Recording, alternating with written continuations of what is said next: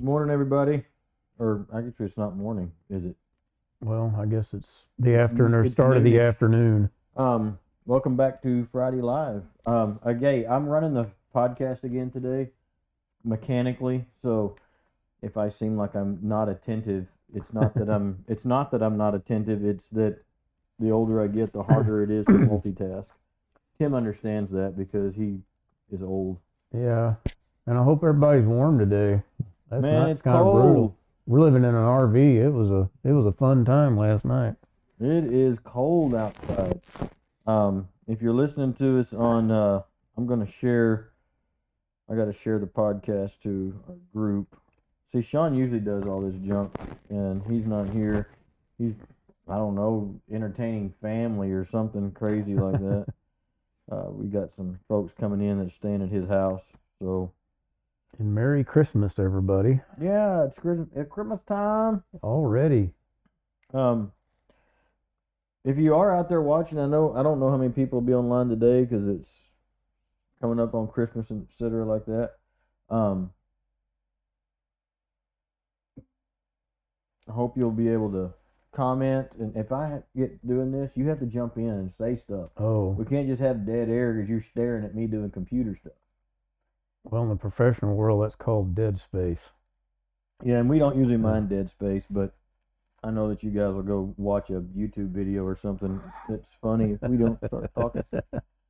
But yeah, if you're out there, you're watching, give us a comment in the comments. You know, write something, let us know you're out there. But even more than that, if you could share the podcast, share it on your Facebook or whatever. But today we're going to talk about something that I think is extremely interesting. Tim came up with the idea. So if it goes bad, it's all your fault. But I'll take it. But one of the things that we do constantly, we may want to talk about this a little bit before we jump in, is we're always talking about and encouraging people to look into the face of God and not into the worldly structures. And what is it that God's actually doing? And I don't necessarily mean what is it that God's doing right in this moment, although that applies, but how does he deal with people and situations? And that reveals his character and his nature, which helps us know him more, which helps us navigate all the stuff around us. Well, I would tell you on the opposite side of that, we're all trying to figure out how we're supposed to act and respond. Exactly. And, Exactly. you know, just in a two-dimensional sense, most people start going, you hear the preacher preach and you get all convicted or whatever, and you're going, I'm not right, or I'm no good, or I can't never do it, or, whatever that is. Or you've come to a point where you just don't care anymore. And so what does that mean? How is God working in that? Is he working in that? How am I supposed to respond to that? Right. And anyway, I was saying in a two-dimensional sense, we just figure we're either doing well or we're not doing well. Right. And I think in a lot of realities, well, not realities like in some mystical thing out there, what's happening is God is usually shaking your cage, and we're trying to measure him based off how we think he's supposed to act or do, if that makes sense. It does. And so that's why we talk about spending a lot of time in the face of God. And a lot of us start doing that by studying, listening more at church. Not that any of those things are bad. What I'm saying is that's just the normal way we look at it.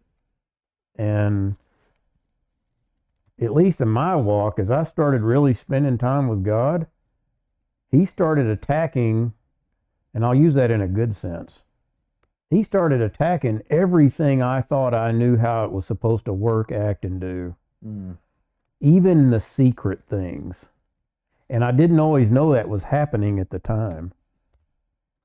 And so, kind of going off into the end that we were going in, we seem like sometimes we pick on stuff all the time.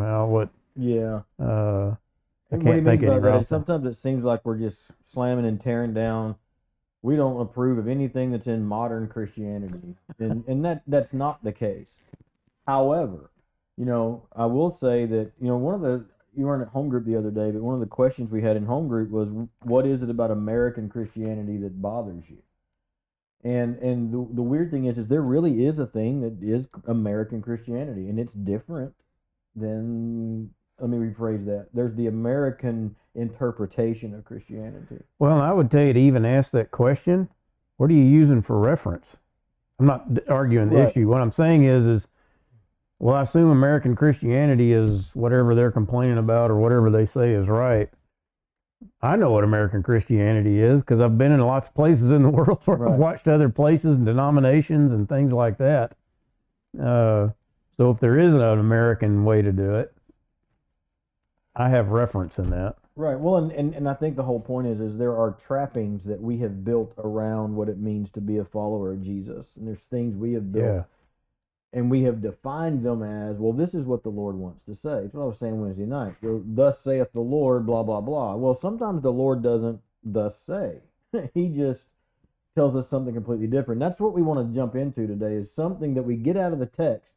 And I promise you it's something that you've heard your whole life if you've been in church.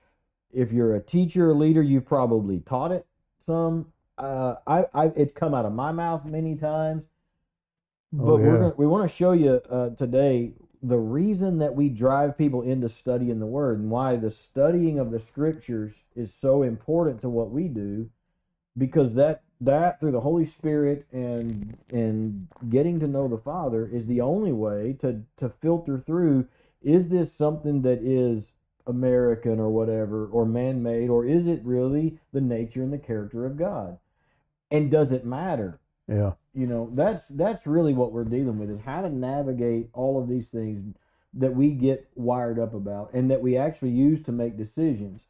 The context that we're talking about is God is a God of order. I don't have my contacts, and I can't read with my glasses because I need bifocals. Well, you can tell me and I'll read it. Read 1 Corinthians 14:33. He's in the New American Standard. 1 Corinthians We'll do 32 and 33. 13, Because 32. I think it's a compound. It's a multiple. It kind of is. Well, it's actually in context with the whole thing, but Well, and by the way of context, let me just set up the context. yeah. Paul's writing a letter to the church at Corinth because their worship practices, that's a loaded way to even say it, the practices of living out their faith, which included their corporate worship practices. Maybe that's a better way to say that's it. a good way to say it. Were wonky. They were going kind of off the rails on doing some weird stuff, and a lot of the 1 Corinthians is a rebuke, some mild, some not so mild, of how to do things and not do things. And so because that's the context, we have our own overlay that we now put over that. Yeah. And it's called expectation. David talks all the time about this expectation gap. There's what we expect, and then there's what is true, and we live in the middle and get all disappointed. Yeah. Well, we come to the text with a lot of presuppositions. Yeah. And the presupposition is like, oh, well, they were being crazy. He's putting them in line. Therefore, it's completely prescriptive, and everything he says we should do to the letter. And then we get to 1 Corinthians 14:32 and 33, and we have this verse that launches us into what we're going to talk about. Yeah. So 32. Well, let's start at 31.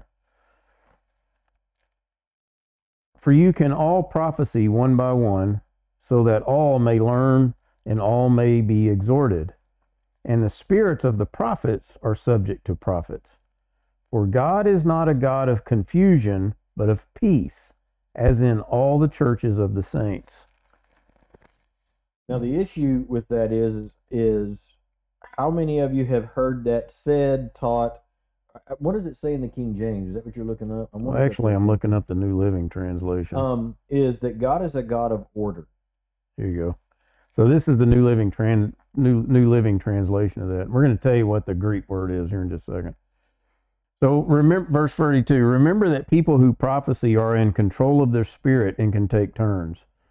For God is not a God of disorder, but of peace, as in all the meetings of God's holy people. That's how the New Living Translation would translate that. And so specific context is a meeting of people. So that context, that presupposition is correct. But then the specific context within that context is the use of prophecy. Somebody prophesying in the church. Now, what we also want to do a lot of times is say, well, because he's talking about using the use of prophecy in the corporate gathering, that's is the only thing that you can glean any information on. Yeah. That it doesn't matter. But here's what we do. We take this idea that it says God is not he is not a God of chaos, but of peace, and that's been transmogrified into God is a God of order. Yeah. And then that gets transliterated into, oh, well, that means that God needs us to have a 5-year plan, and he needs us to have all of our I's and T's dotted all the time, or we're not doing worship right. And it also means, if you're running around in your head that God is a God of order, you're measuring it the way a human might do that in mathematical functions, where everything has to be laying right or it's not of him.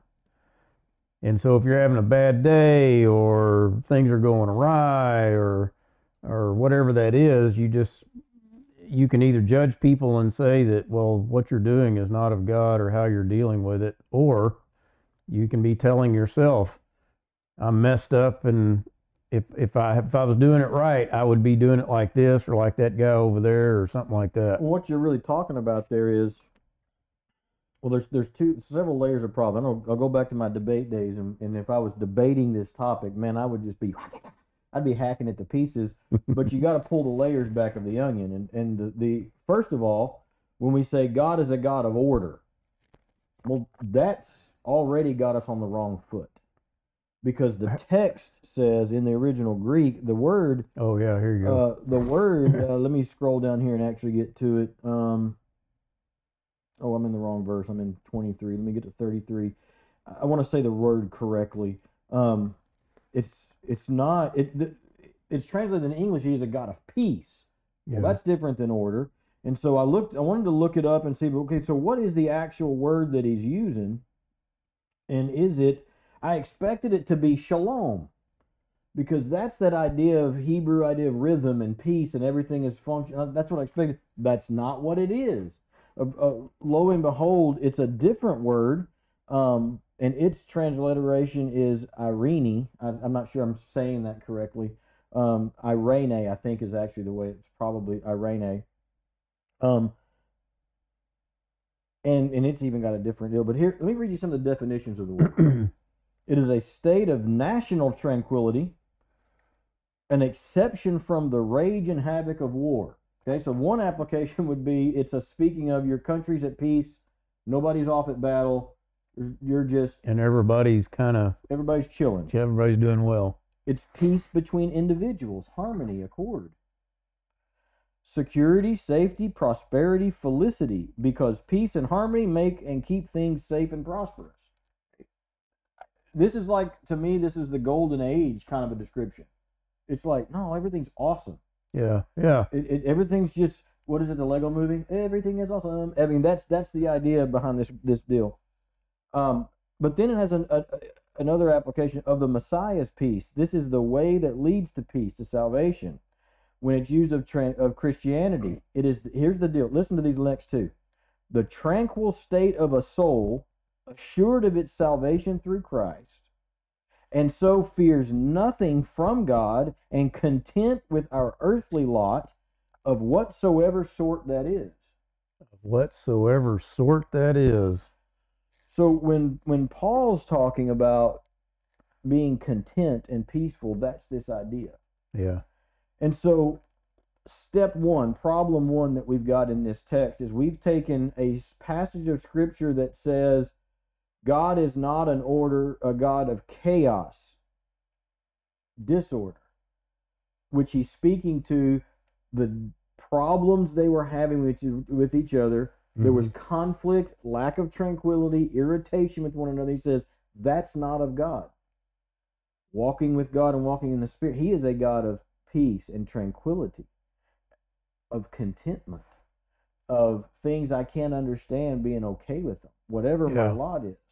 And so when we took that and made that into God's a God of order, Well, that's not the word that wasn't even the concept that he was using. Right. So now we've got to superimpose our English word definition for order plus our cultural ideas of order, and that can vary all over the map.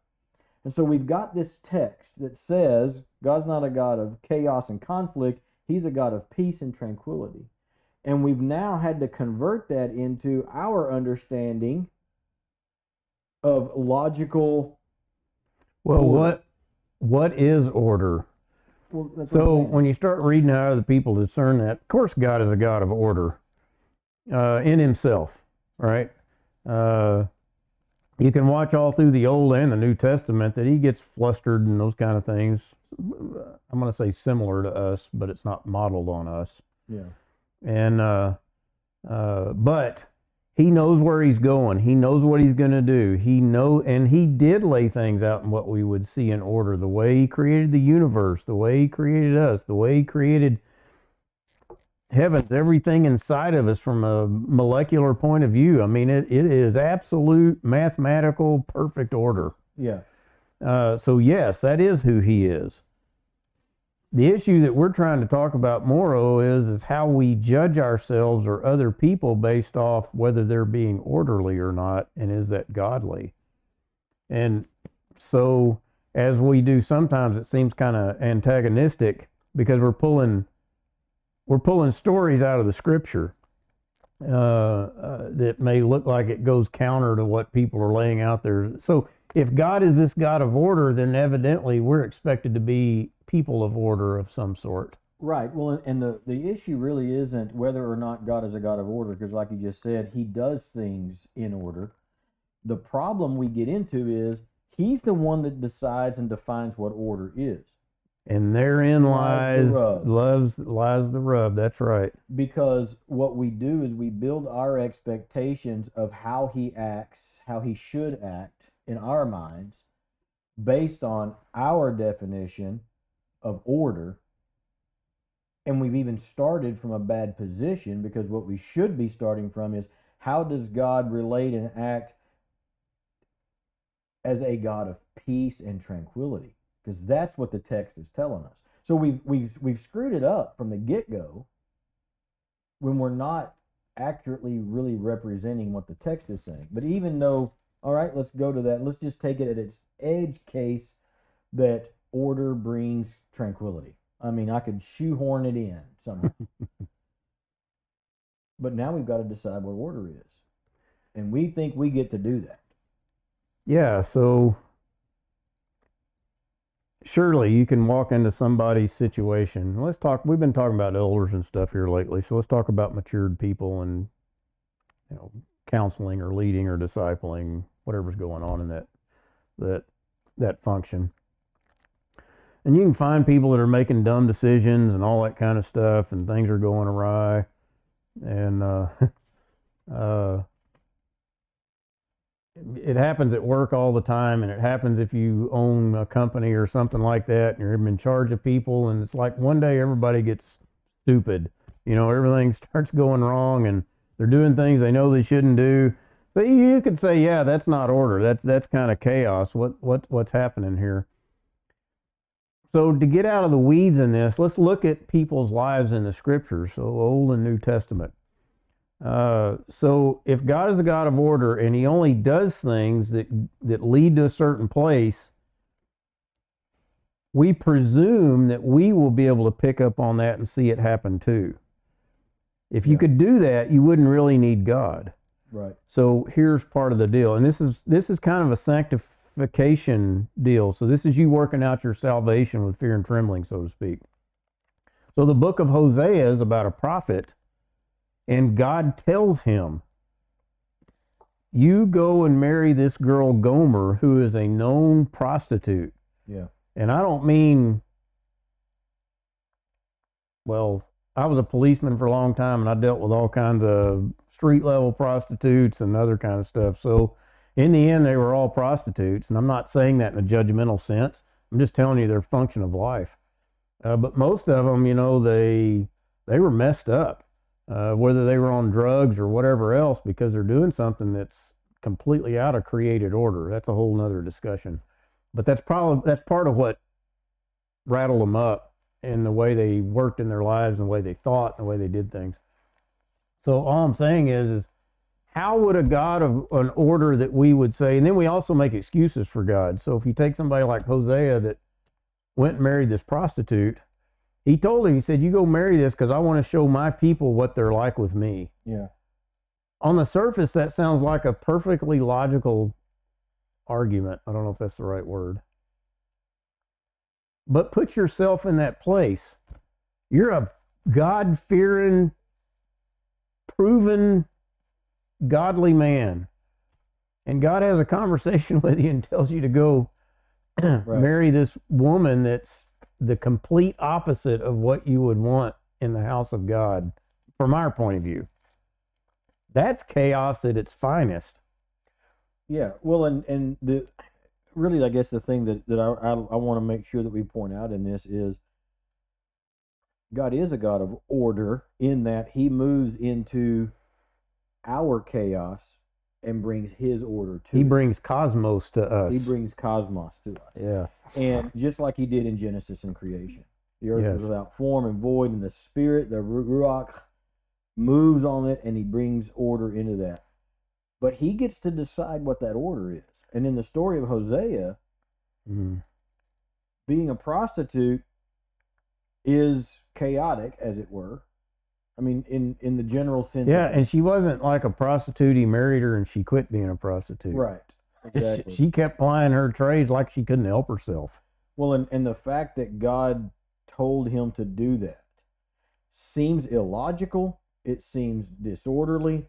And it seems like, well, that's just not the way to do things. And we would look at it from our culture and go, now and be like, well, he shouldn't have married her. Yeah. But God told him to. So how do you reconcile those two things? And that's kind of the issue that we're dealing with, the tension that we're dealing with. Well, in an intellectual sense is where we all kind of fall back to. We can look at that story and go, well, but God knows what he's doing. But in this day and time, it was the same thing like Mary when she was impregnated by the Holy Spirit and the angel visits her and it says that she pondered that on her heart. I think that's what she held on to, because I guarantee you she's out in front of people going, I didn't do anything. Yeah. And they're all going, sure you didn't. You're having a baby, And so, there's low rumblings all the time, and she's going to synagogue, and it's probably the air changed when she'd walk in the room. Yeah. God wouldn't do something like that to you. Yeah, because that's not orderly. Yeah. And I guess part of the thing that I want to keep coming back to is that we have built an expectation that God will fall into our definition of what order is. And he almost never does. Yeah. He defines what order is. And the fact that we have built that expectation about him is even built on a false standing. Because what he says is I move in tranquility. I move in contentment with my lot, whatever my lot may be. Yes. And that's different than God moves to bring an order that you will understand and approve of to you.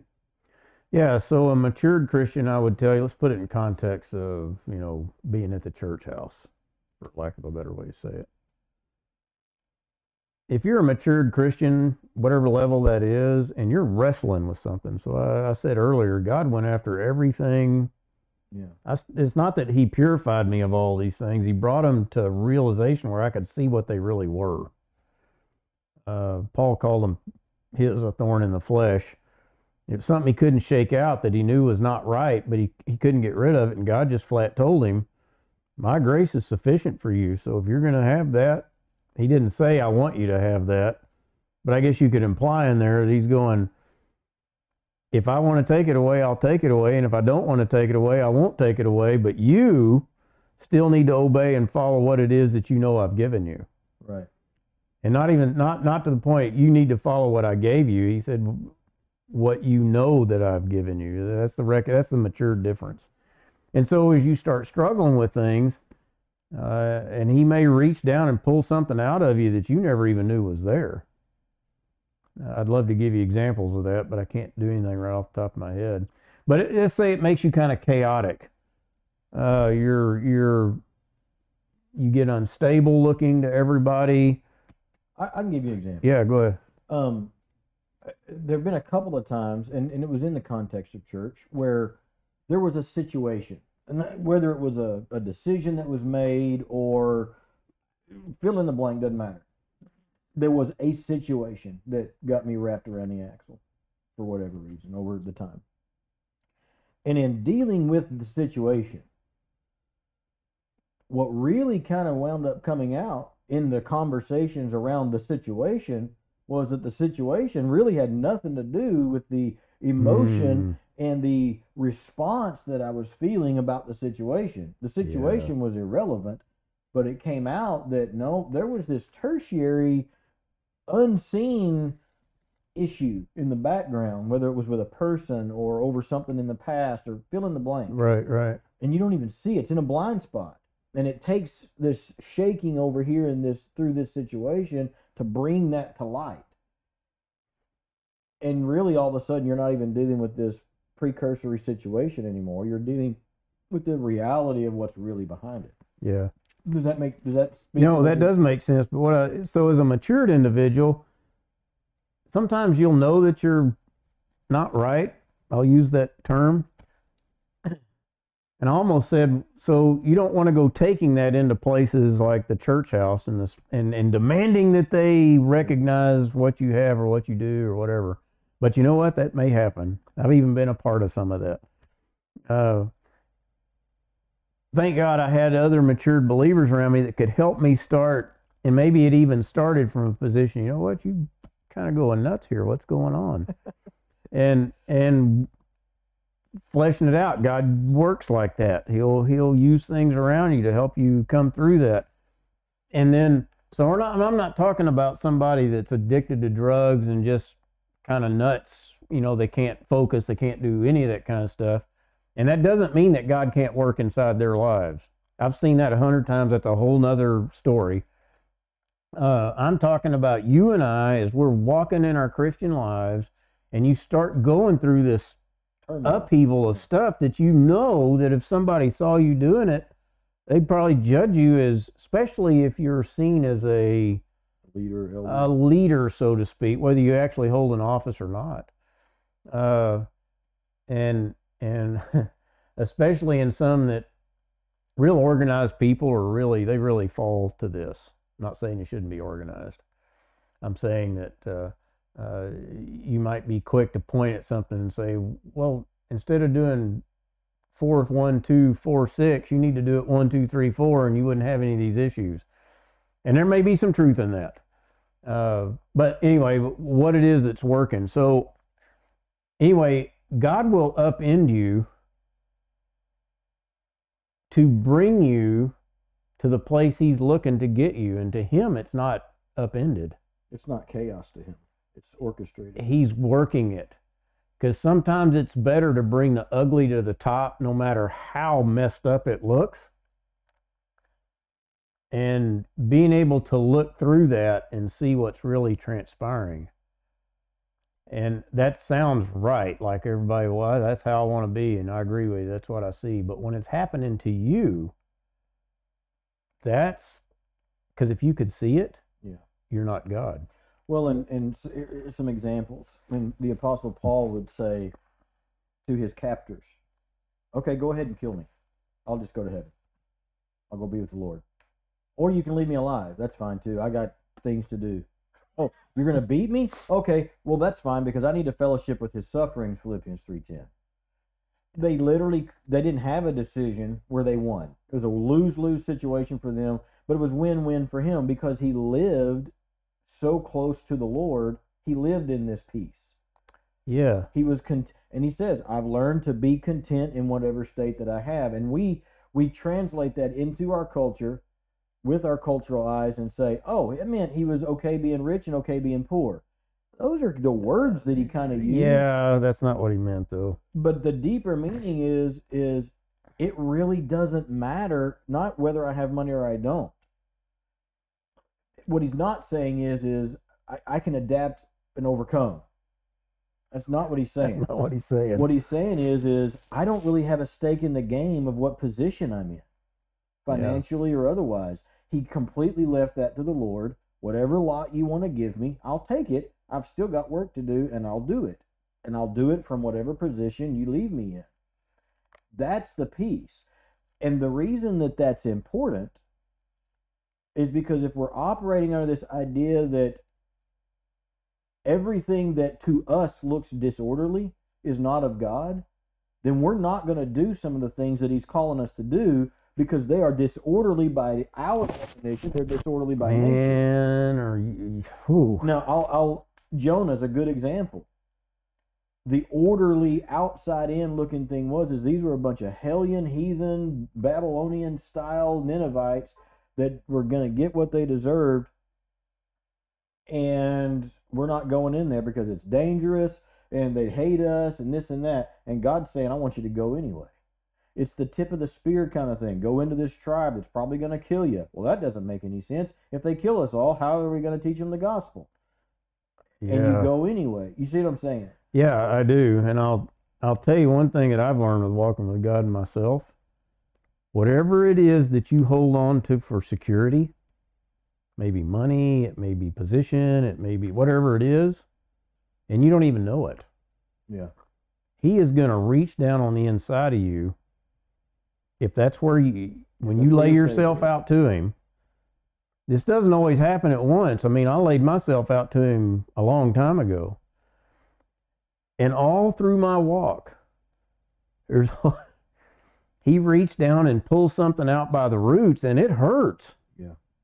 Because I may be struggling with, I didn't even know that, but I've not really let that go yet. Or I don't want people to see that I haven't had to contend with something like that. So I'm going to keep that secret a while. Anyway, he has this way of pulling out. It's Hebrews 12 kind of stuff. Yeah. Where he says that once again, I will shake the foundations of the earth, and the only thing left is going to be eternal.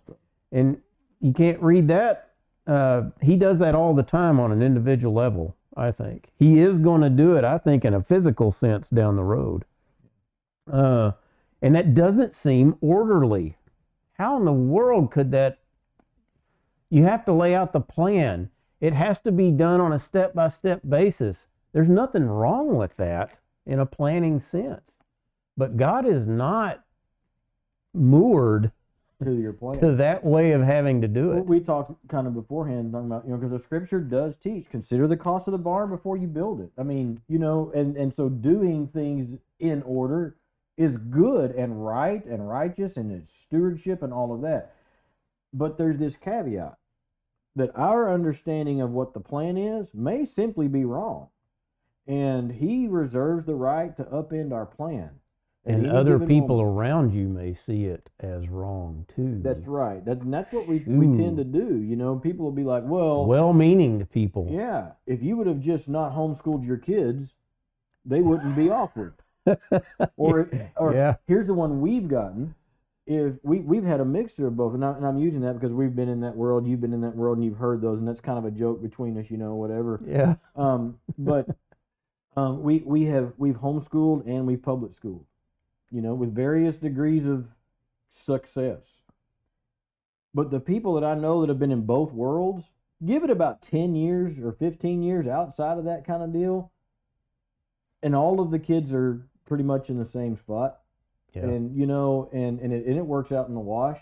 But if you don't do it just right in certain communities, boy, you didn't do it right. Heavens, yes. I grew up in if you're preaching out of something besides the King James Bible, then you're preaching out of the devil's book. Yeah. And you're not going to find the Lord if you're doing that, So using that as an example for everybody, not picking on what he was preaching, just the situation, right? So Psalm 50 says this about God. He says that, this is verse 3, Psalm 50 in the middle of it. It says, fire devours before him, and it is very tempestuous around him. Now, most people hear that and they go, well, that's the sinners when they come in contact with God. Mm-hmm. That's not the context in this thing at all. Nope. From our perspective, it seems like a storm of the first order to get around him. And then you find guys like we'll stay in the New Testament and talk about Paul. Peter's a really good one too. When you read what they were like in the beginning and then you read what they're doing later on, you see completely different people there. Yeah. And the God that they approach is still like this, but they're used to it. And they don't see it as a hindrance or something's wrong. It just is. It is. And they're able to, from a matured mindset, they're able to recognize and say, this is good. Well, let's give some biblical examples of, and what happens is when we come at it with our human presuppositions and start evaluating everything under human rule, under human law, human order, then we start having to classify everything. It's right, it's wrong, it's crazy. Yeah. John the Baptist. Yeah. The dude wore camel hair, ate locusts and honey. He was, by the outside deal, he was a nut job, you know? I mean, we would look at, put it in modern circumstances. Yeah. Some dude walked up in a goat hair trench coat and, you know, a cricket leg hanging out of his mouth from breakfast. Well, from our perspective, he'd be like a homeless guy. Yeah, but it would be even more weird than that. It would be, I mean, I'm talking like, he's functioning, going, he's teaching. There, he had disciples. So he was doing some of this normal stuff. A cult leader. Maybe. And so we immediately got to start putting him in classifications. But Jesus said of him, ain't anybody any better. Yeah. And so no man born of woman. No man born of woman is any better. That's saying something. And so the whole point is we come to discerning what God's doing, who God is, and how he operates. And we come to it with stuff in our pocket. We come to it with baggage, as it were. John's disciples are a good example of that, I think. Right. They'd already broken from the normal church, so to speak. Yeah. And they're listening and following John and serving him and wherever circles he's going and doing. They're the guys in the background doing things to help him out. And then Jesus comes up on the scene and starts doing what he's doing. And we've talked about this story. But John's disciples are a really good example of where most of us are. You get stuck between this, and part of it was because they had built in their mind, we got it figured out. Yeah. And this is the guy to follow. And then all of a sudden that fell apart. Well, they had imposed their sense of order onto what was happening. And I'm not beating them up. It took a big decision on their part to turn away from what would have been the normal church, so to speak. And I'm sure they had people beating them up in their family. You know, why are you doing that? Are you stupid? What the heck's the matter with you? Yep. And they focused on following what John was saying. So I think they were doing. They were 2 Chronicles 16:9 kind of people. Yes, they were. I think they were. And they were doing the best they could. But so let's look at that from fancy terms. For them, that was a sanctification thing going on. Yeah. It seems absolutely top-end, turvy. Yep. They're in the face of God during that transition right there is what's happening. And then we leave them where they're like trying to figure John and watch this guy over here, and we don't know what happens to them in the end, but they could have fallen apart, you know. Half of them go with Jesus, the other half just said that I can't take it anymore. And here's a good contrast. We'll have to land this down pretty quick, but a good contrast of what the difference is in saying, well, God is a God of, I want to interject the word, I'm not trying to add to the scriptures, but here's how we interpret it. God is a God of order we can understand, versus God is a God of peace. Yes. The disciples that were following John would have fallen under the category, if we were to categorize them, as they were functioning in an expectation of order that they understood. Yeah, that's why. And then when Jesus comes on the scene and uproots that, John's response is an example of what it looks like to operate in peace and in shalom, or in this, not in shalom, but in the peace of God, the contentment of the lot. Because when Jesus came on the scene and they're all like freaking out, everybody's going to see him. He's like, good, he's the one. That's what I've been telling you all along. Yeah. And he wasn't like, oh no, y'all stay here, this is my deal. He had peace.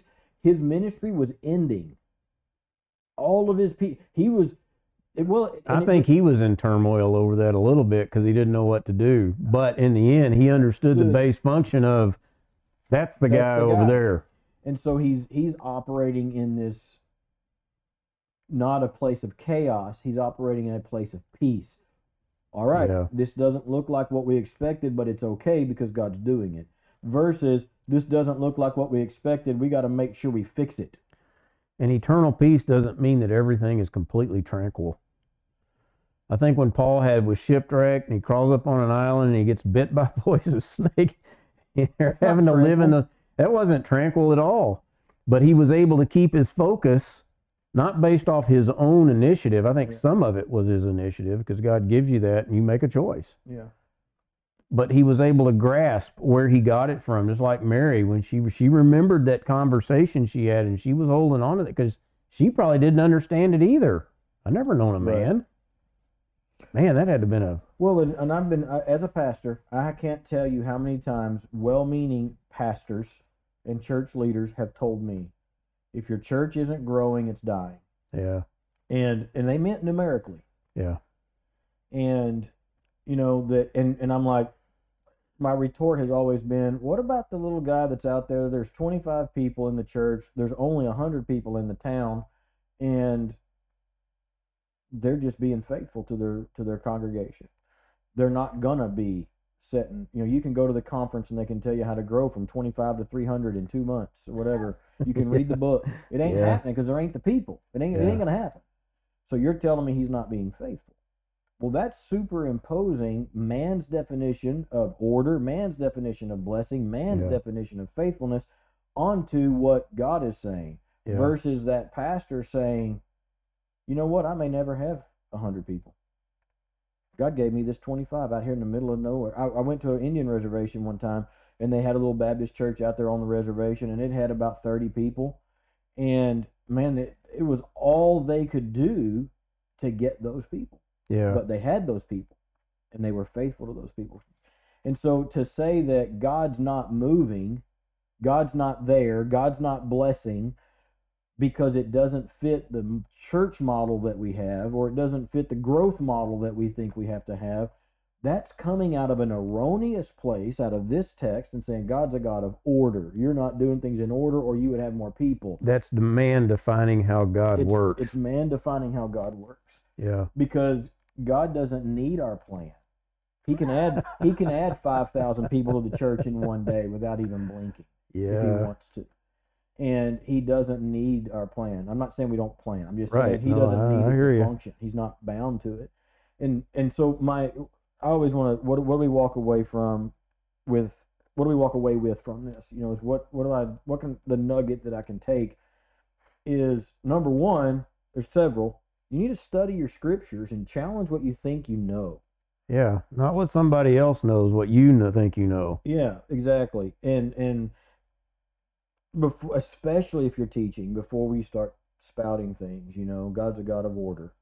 Well, he is, but please don't come out of that text and just make that a blanket statement that everything that looks to us to be out of order is automatically wrong.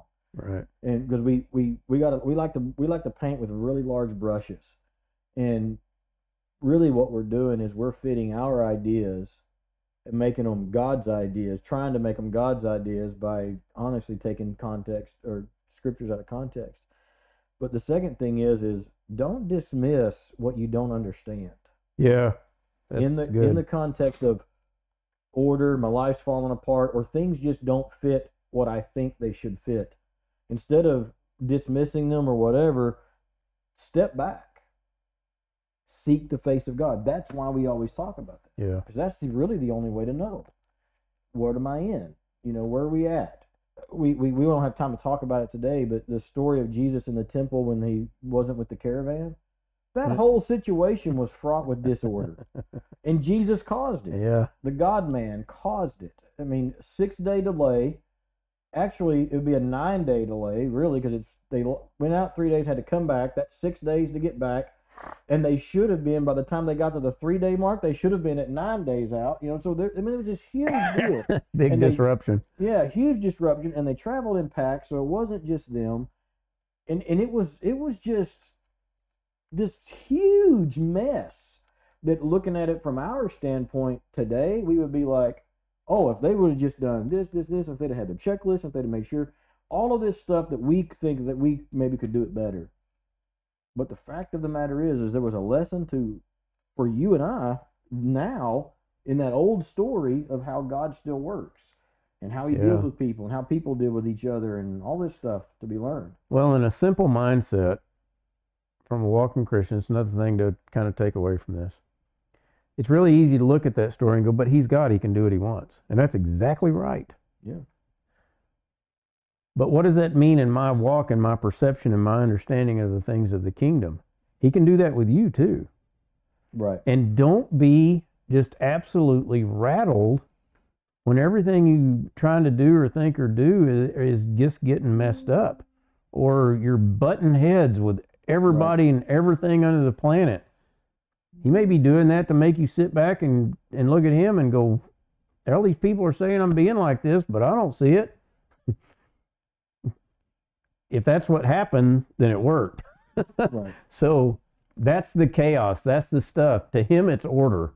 To us, it doesn't seem that way. So don't stop pursuing because it doesn't seem orderly. Right. And, at the end of the day, what we're always encouraging people to do is to just pursue the Lord, pursue the Lord, pursue the Lord, pursue the Lord. And that's what it means. That's what we're trying to bring out, I guess. Don't stop pursuing him because you think you know what the order and the plan is supposed to look like.